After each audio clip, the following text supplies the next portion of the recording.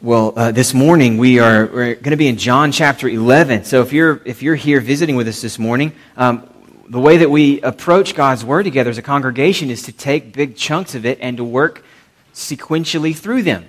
So right now, our congregation is in a study of the Gospel of John. It's one of the oldest accounts of Jesus' life and teaching. We started unpacking it together right at the beginning of the year. We plan to spend the whole year in John.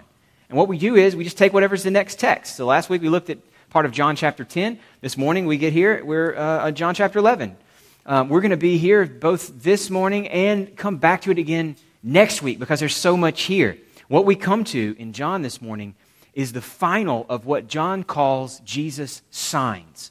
Now, if you're not familiar with this book of John, chances are you are familiar with the fact that Jesus is described in these ancient texts as a miracle worker, as somebody who had this great power that no one else had ever shown, and that his power gave him the ability to break into the normal and to do dramatic, incredible things. One of the things you may not know is that John, in his story of Jesus, describes Jesus' miracles a little bit differently than the other gospel writers. So they describe his miracles, and they're pointing you to the fact that Jesus has a power that no one else has ever had. John describes these miracles as signs. That's his word for them.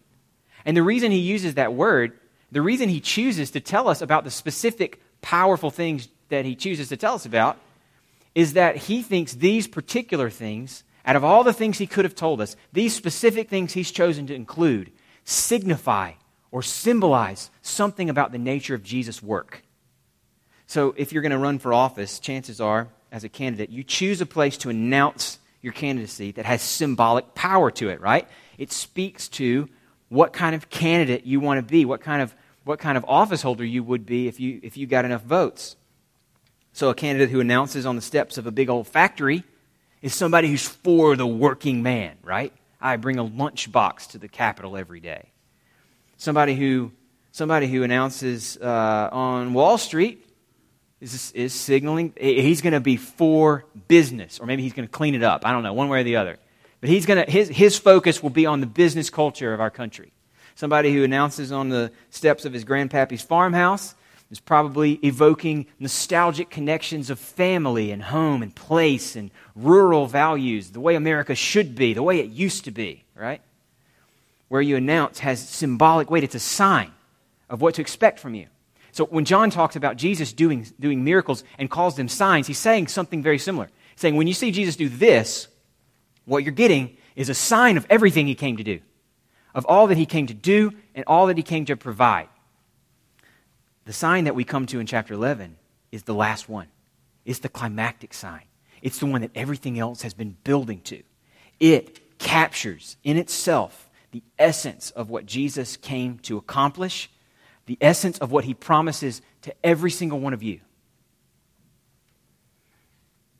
It's all about life and death and the glory of Jesus. In this sign, Jesus confronts one of the most quintessentially human realities.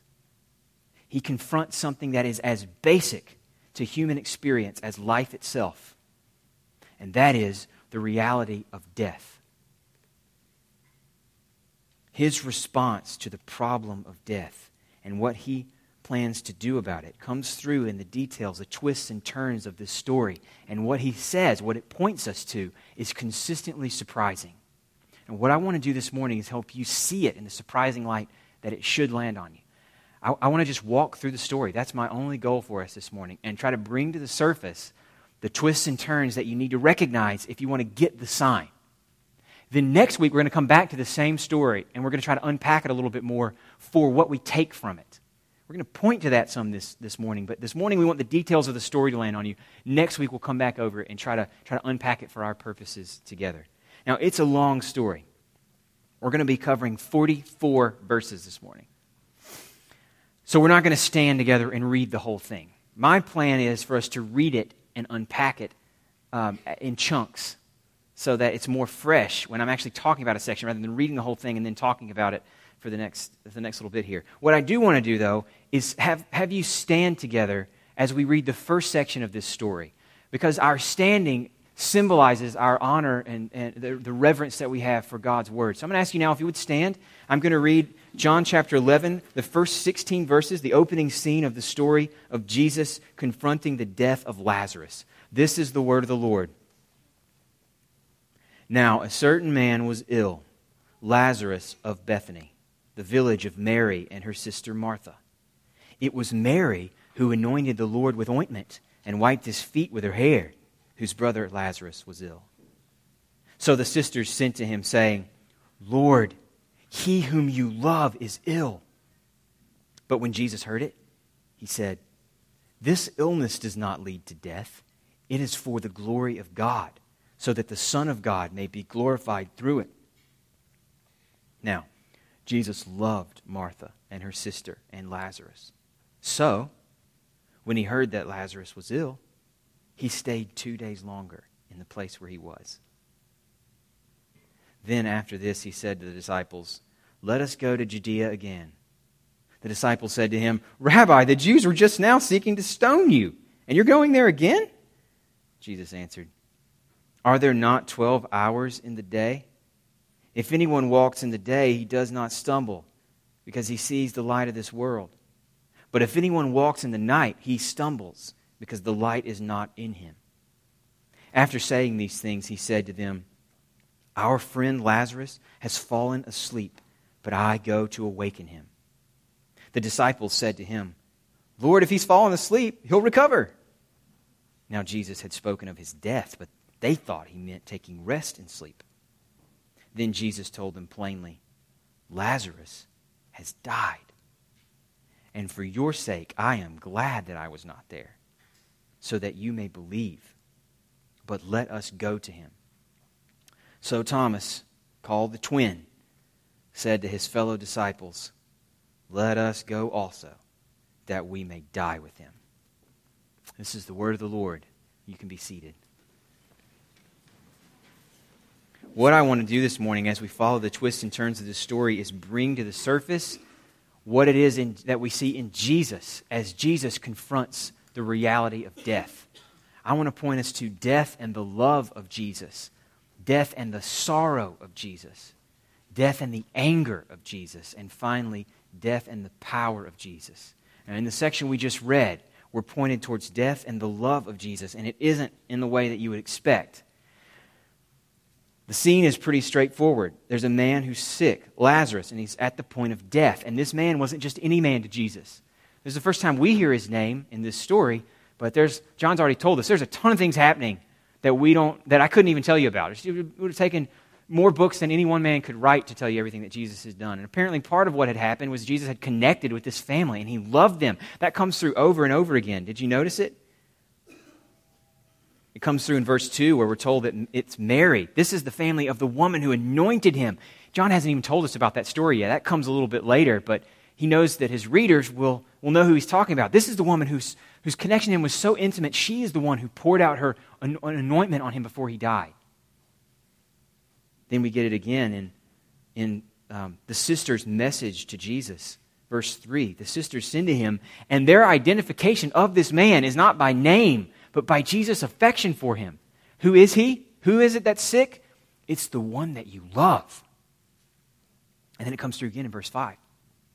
As if you could have missed the point by now, John makes sure you get it. Now, Jesus loved Mary and Martha and Lazarus. And it's this emphasis over and over and over on the love of God that makes what comes next shocking. The love of Jesus for this family doesn't square very well, at least in our minds, with what John tells us in verse 6. What do you normally expect? What would you expect, I wonder, of somebody who has the power that Jesus has been described as having? A miracle worker. Somebody who could do what he wants, not limited by the laws of the universe. What would you expect of a guy like that when he hears that somebody that he loves in the way that it's described here is about to die? How would you react if you were Jesus and had his power? I remember vividly, I'm guessing you guys have experiences like this too. I remember vividly right where I was and what I was doing when I got the call from my dad that my grandfather, who I was really close to, that his cancer had returned after treatment and that it was too far gone, that there was nothing much more they could do but make him comfortable. I remember that. I remember what that felt like. I'm sure you have too. Someone you love, news that their illness isn't going back. The life-changing moment that news brings to you. Jesus just heard that. If I had his power, loving my grandfather as I did, loving my grandmother, not wanting to see her in pain and sorrow, loving my father, not wanting to see him hurt, what I would have done if I had Jesus' power, I'd have been looking for the nearest phone booth, right? I'd go Clark Kent, right? Go in and come out with superpowers racing against time to get there, right? Or even more precisely, if I had the power Jesus had, we've seen him already in action. Back in chapter 4, Jesus hears that somebody's on the point of death. You know what he does? He speaks a word. He just says, go. Your son's well. Healed from a distance. If I had Jesus' power, I hear that Lazarus is ill, I'm going to say, go. He's better. Done deal. But that's because we expect that the loving thing must mean taking away the pain of the beloved right then and right there. We assume that the loving thing is to keep those that we love from pain. The loving thing is to bring about, to make possible, to secure for them what they believe is best for their lives. I think that's our assumption. Nothing in our natural response prepares us for what John tells us next in verse 6. Did you notice the detail there? Verse 5 has just told us that Jesus loved, told us again, that Jesus loved Mary and Martha and Lazarus. Verse 6 begins with a connecting word, with a so or a therefore. Because Jesus loved them, therefore, he stayed 2 days longer in the place that he was. When Jesus heard he was sick, because he loved him, he waited. Because he loved them, he withheld his power. Because he loved him, he did nothing. Why? Jesus' next comments to his disciples, they point us towards some more of the details, more of the reasons, but they don't fully explain it. Jesus tells his disciples that Lazarus has fallen asleep. They think he means he's just taking a nap. They think it's a sign that the sickness is lifting. He's resting comfortably. So why go put yourself in danger of being killed again? Let's call the trip off. Jesus spells it out for them. Not asleep. Dead. And then Jesus says, I'm glad I wasn't there. Jesus is rejoicing in the death of the one that he loves. He's rejoicing in the sorrow of those that he loves. And the reason he rejoices in the pain of those that he loves is that they might believe. Verse 15 spells it out. For your sakes, I am glad I was not there, so that, for the purpose of you believing. He doesn't spell things out here, but so far the steps are clear. Here's what we've seen. Jesus loves everybody that's involved here. Loves them with a unique, knowing kind of love. Because he loves them, he allows death to run its awful course. He does not stop it. Because he loves them. And because he loves them, he rejoices at the awful effects of death. Because he loves them, what he wants for them is not freedom from the pain that they're experiencing now. What he wants for them most of all is that they would believe. That's what the text tells us. Love doesn't mean preventing all pain, but doing what's best for us. That's what the text says. As Jesus defines it, what's best is that we believe. Now, I wonder how that lands on you. He doesn't try to clean it up or make it sound any better. He just expects you to take it for what it is. Does that seem cold to you, I wonder? Does it seem maybe even worse than cold? Does it seem sadistic? Does it seem maybe like he's playing with them? Almost like a young boy who's captured a frog, just toying with him? I want us to read on so that you see that nothing could be further from the truth. Jesus is deeply moved by the reality that he willingly allowed. The reality he willingly allowed causes him great sorrow. At the same time that he chose to let it happen and is experiencing some sort of gladness or joy that it happened, at the same time, he is also sorrowful over death. That's what I want you to see. I'm going to read the next section of the story. I'm going to pick it up in verse 17 and read through verse 37. Now, when Jesus came, he found that Lazarus had already been in the tomb 4 days. Bethany was near Jerusalem, about 2 miles off, and many of the Jews had come to Martha and Mary to console them concerning their brother. So, when Martha heard that Jesus was coming, she went and met him, but Mary remained seated in the house. Martha said to Jesus, "Lord, if you had been here, my brother wouldn't have died. But even now I know that whatever you ask from God, God will give you." Jesus said to her, "Your brother will rise again." Martha said to him, "I know that he'll rise again in the resurrection on the last day." Jesus said to her, "I am the resurrection and the life. Whoever believes in me, though he die, yet shall he live. And everyone who lives and believes in me shall never die. Do you believe this?" She said to him, "Yes, Lord. I believe that you're the Christ, the Son of God, who is coming into the world." When she had said this, she went and called her sister Mary, saying in private, "The teacher is here and is calling for you." And when she heard it, she rose quickly and went to him. Now Jesus had not yet come into the village, but was still in the place where Martha had met him. When the Jews who were with her in the house, consoling her, saw Mary rise quickly and go out, they followed her, supposing that she was going to the tomb to weep there.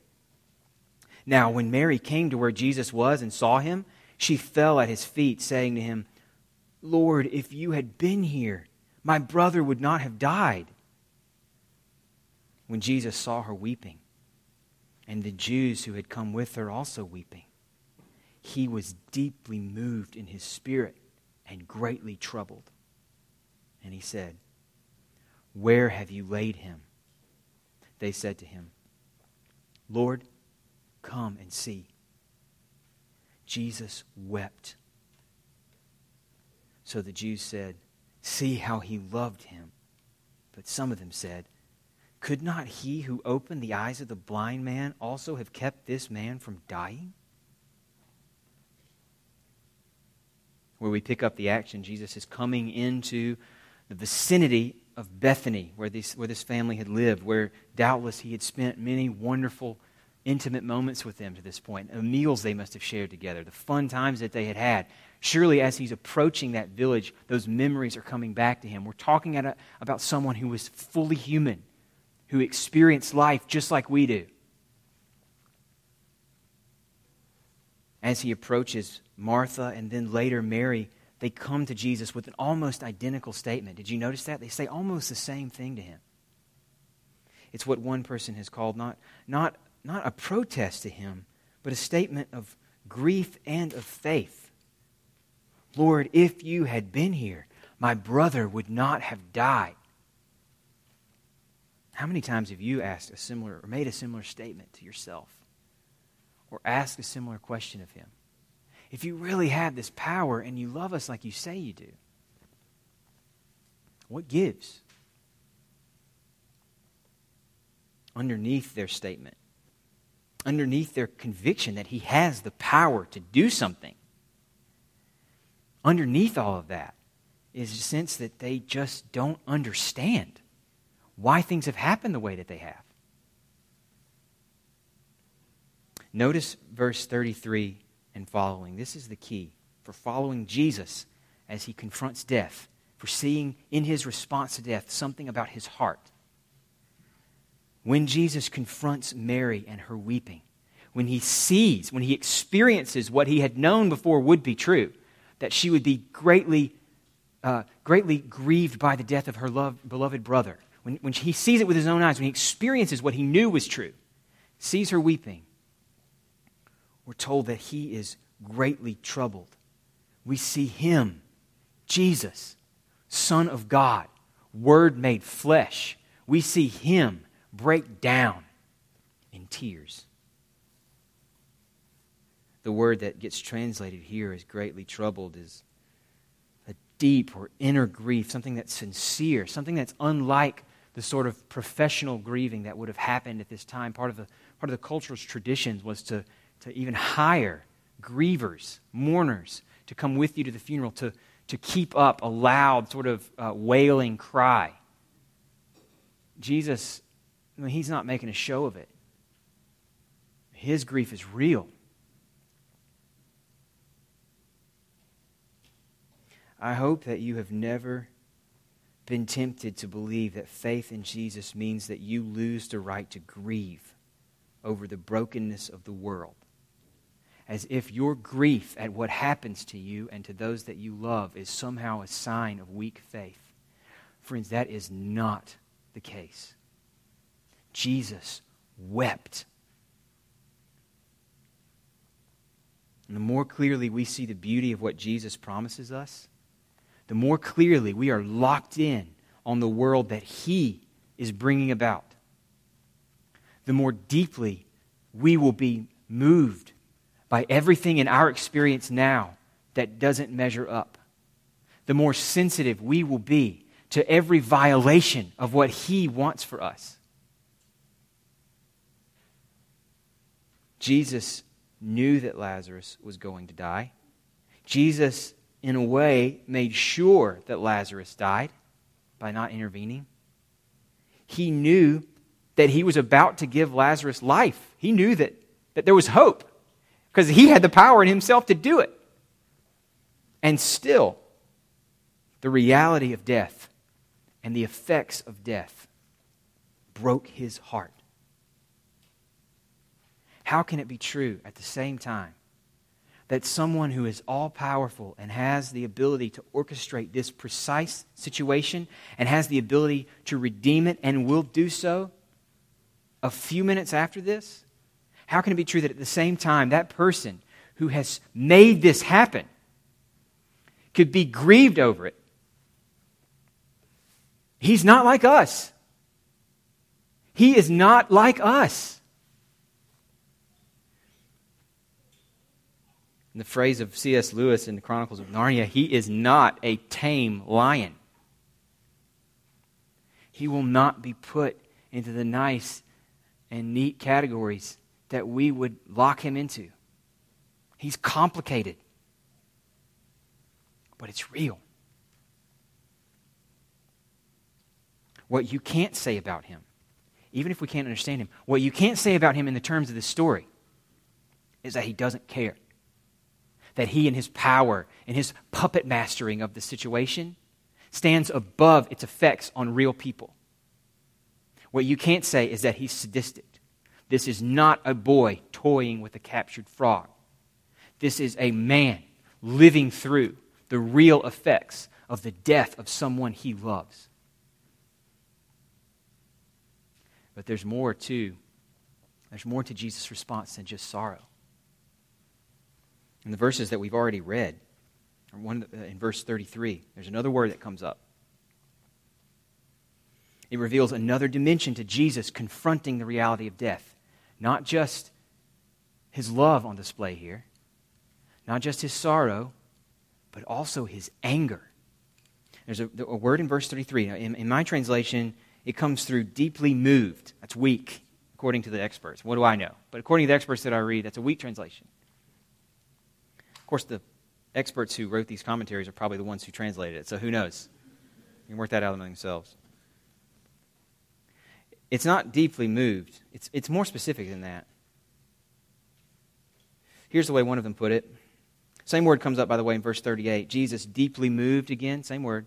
And here's what it means. Here's what one of the commentators said. In extra-biblical Greek, in other words, same language used to write the Bible, but in sources besides the Bible that we have from that time, or which we kind of use to get a handle on what words mean, in extra-biblical Greek, this word can refer to the snorting of horses. As applied to human beings, this is the key. It invariably suggests anger, outrage, or emotional indignation. Jesus is outraged when he sees the reality and the effects of death.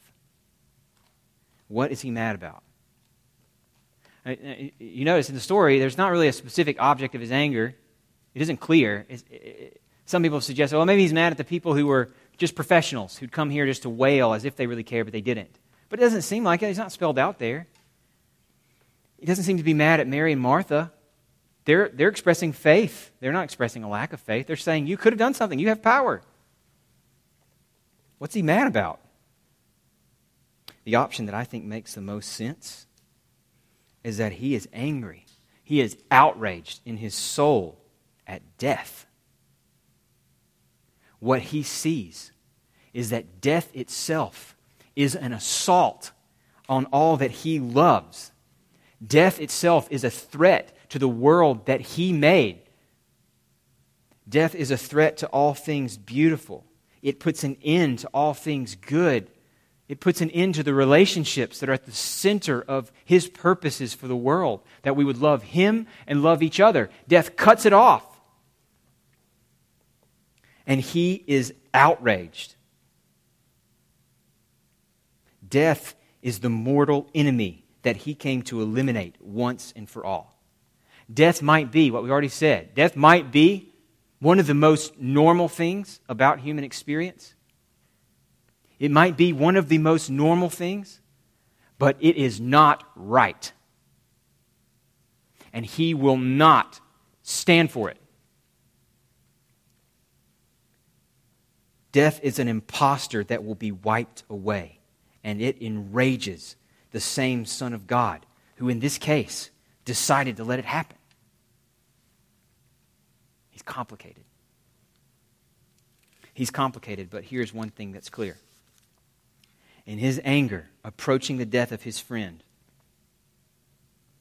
he points us to he gives us a symbol or a sign of what he came here to do.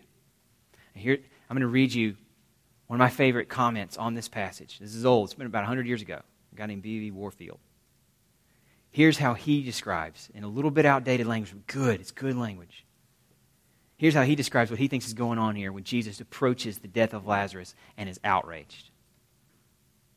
It is death, Warfield writes, that is the object of his wrath.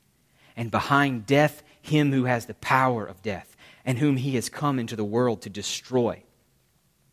Tears of sympathy may fill his eyes, but his soul is held by rage, and he advances to the tomb, in Calvin's words, as a champion who prepares for conflict. The raising of Lazarus thus becomes not an isolated marvel. It's not just him sort of showing his stuff, but a decisive instance, an open symbol of Jesus' conquest of death and hell. What John does for us in this particular statement, Warfield writes, is to uncover to us the heart of Jesus as he wins for us our salvation, not in cold unconcern, but in flaming wrath against the foe Jesus smites in our behalf. One last step to bring the story to its conclusion. Verses 38 through 44 point us to death and the power of Jesus. Let me read this last section together. Then Jesus, deeply moved again, came to the tomb. It was a cave, and a stone lay against it. Jesus said, "Take away the stone." Martha, the sister of the dead man, said to him, "Lord, by this time there will be an odor, for he's been dead 4 days."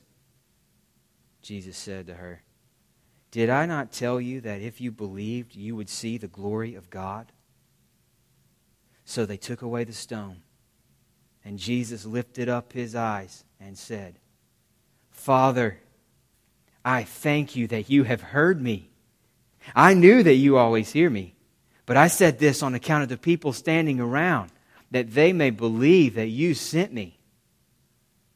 When he'd said these things, he cried out with a loud voice, Lazarus, come out.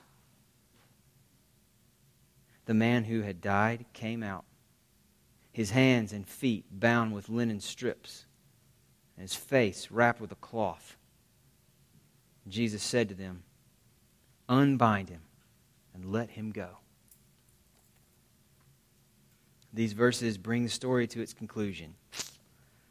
They help us to see why the loving thing isn't always what we want, but is always what we need. It's been 4 days since Lazarus had died. In Jewish folklore, if you will, around this time, there was a belief that the spirit of the body hovered around the grave looking for a chance to re-enter the body for 3 days. And once that spirit saw the decaying process start to kick in, it got out of there. And who knows if that's in John's mind or Jesus' mind as he works out the details of this story. But it's 4 days after he's been in the tomb that Jesus comes to do business with the dead. Jesus commands them to remove the stone, and Martha warns him, Lord, the smell! After 4 days, sitting cooped up in a cave? Can you imagine? Jesus' response to Martha and his prayer to God point us to why things had to happen like they did. His response to Martha, his prayer to God, show us what's been guiding him all along. And the primary guiding principle for how he loves us, for what his love wants to do in us, is not first and foremost keep us from pain, but show us the glory of God so that we see it and believe. Did I not tell you? If you believe, you would see the glory of God. Thank you, Father, you've heard me. But now we're going to do this on behalf of those who are standing around. We want them to see. Here's the point, friends. If you're going to believe in Jesus, if he's ever going to seem right to you, if you're ever going to hear his promises to you and be moved to trust in him because of those promises, then there's something you're going to have to see. There's something you've got to confront head on. It's at the heart of who he is and what he came to do. And if you don't see it, you won't really believe in him. If you want to believe, you've got to see the glory of God. And the place to see the glory of God, according to Jesus, is in the reality of death. If you don't see death as a real, present, vivid thing in front of you, if you don't see death as the final enemy that Jesus came to wipe away, then you will not fully believe in who he is as the Son of God who came for you. You've got to get up close and personal with the ugly and painful and awful reality of death and all of its effects. There is no way around it. Like a champion confronting his enemy, Jesus approaches the tomb and he speaks. I love this scene. There's nothing fancy about his words. He doesn't utter some sort of magic incantation. The words aren't the point. The point is the one who speaks those words. Because in this one is a power that once spoke the world into existence. And all that this one needs to say is, Lazarus, come out. As one author put it, he had to give the name. Because when this man says, come out, without a specific name, every grave on the surface of the earth would have opened. Every decaying body turned to dust would have come out. Because that is the authority of the Son of God made flesh. He speaks, and Lazarus comes out. Nothing fancy about this description. It's clear he is human. He's wrapped up. You can almost imagine him stumbling his way out of it, trying to walk while bound in all of these strips of cloth. But he comes out, and Jesus simply tells him, unbind him and let him go. Now remember, friends, this is a sign. It's a symbol. It points us towards what Jesus came to do and what Jesus came to provide to us. Every sign in John is about that. It's about giving us a visible, tangible symbol of who Jesus is, what he came to do, what he came to offer us. So what's the sign here? We're going to spend all of next week unpacking that, trying to really drive it in so that it becomes a living reality for us. But we can point the way today. It points us towards what Jesus came to do. And I was struck this week in recognizing these different categories in Jesus' response to death, his love as it encounters death, his sorrow, his anger, and ultimately his power over it. But these are the exact same categories that we could use to understand how Jesus approaches his own death. This is where John's taking us. What is it that leads Jesus to go back to Jerusalem knowing they just tried to stone him? He knows they're going to kill him again. He goes because they're going to kill him. He confronts his death with the same foresight with which he confronted Lazarus' death. And it is the same thing that drives him to experience it. It's love. He dies his own death because he loves those that his death will redeem. He dies for the joy set before him. The one who was glad and rejoiced at the death of his friend rejoices at his own death because he loves those who will benefit from it. And he knows what's going to happen. But at the same time, knowing that he's dying on purpose, knowing what his death is going to accomplish, having that perfectly in his mind, when he gets there, when the moment comes, he is so sorrowful that he's sweating blood. His whole body is consumed by the weight of what he's doing. He knows exactly what's going to happen. He's orchestrated it all. He's still in it. He's still a man. And confronted with his own death, he still grieves because he knows. He knows that it means separation from his Father. Separation from all good and light and truth and beauty that's in the world. That's what death always is. It cuts off everything great about this world. And Jesus was to experience it. He was to experience it all. He also showed anger, even at his own death. My God, why have you forsaken me? In the midst of it, doing it on purpose, knowing what it's going to accomplish, the reality of it, and it cutting him off from everything good and beautiful in the world, from the presence of the Father who made all things for himself.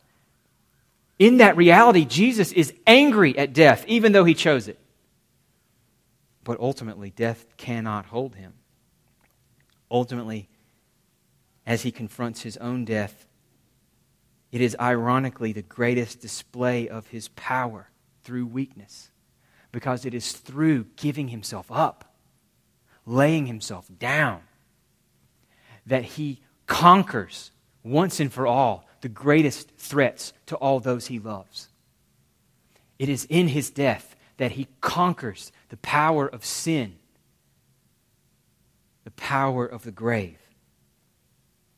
And when he came out of his tomb, he didn't come stumbling. He didn't come wrapped up in claws that someone else had to untie. He didn't have to adjust his eyes to the light. He came out with a resurrected body that would never die again. And he came out as the first fruits, as a symbol or a taste of what will happen to all those who put their trust in him. If you trust in Jesus, you will not die. That points us to the second thing that this sign is meant to say to us. Is that not only does it point us to what Jesus came to do, but what he offers to you. This passage is for you. It's not just telling you what happened to Lazarus.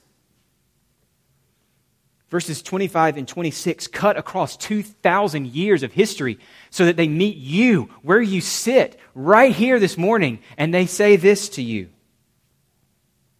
I am the resurrection and the life. whoever believes in me, though he die, yet shall he live. And everyone who lives and believes in me, friends, this means you,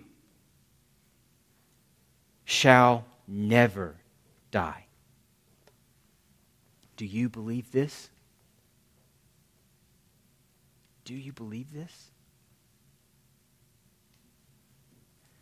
Father, we can't believe it unless we're born again. So right here, right now, in this moment, we pray to you for the power of your Spirit to give faith to those who lack it. You have that power. We do not. But you've promised that your word doesn't return void. And we ask you right here, right now, in this moment, Father, help us believe.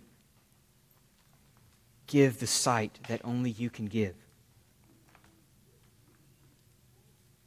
You have promised us life. We desperately want it. Before us, we pray. In Jesus' name, amen.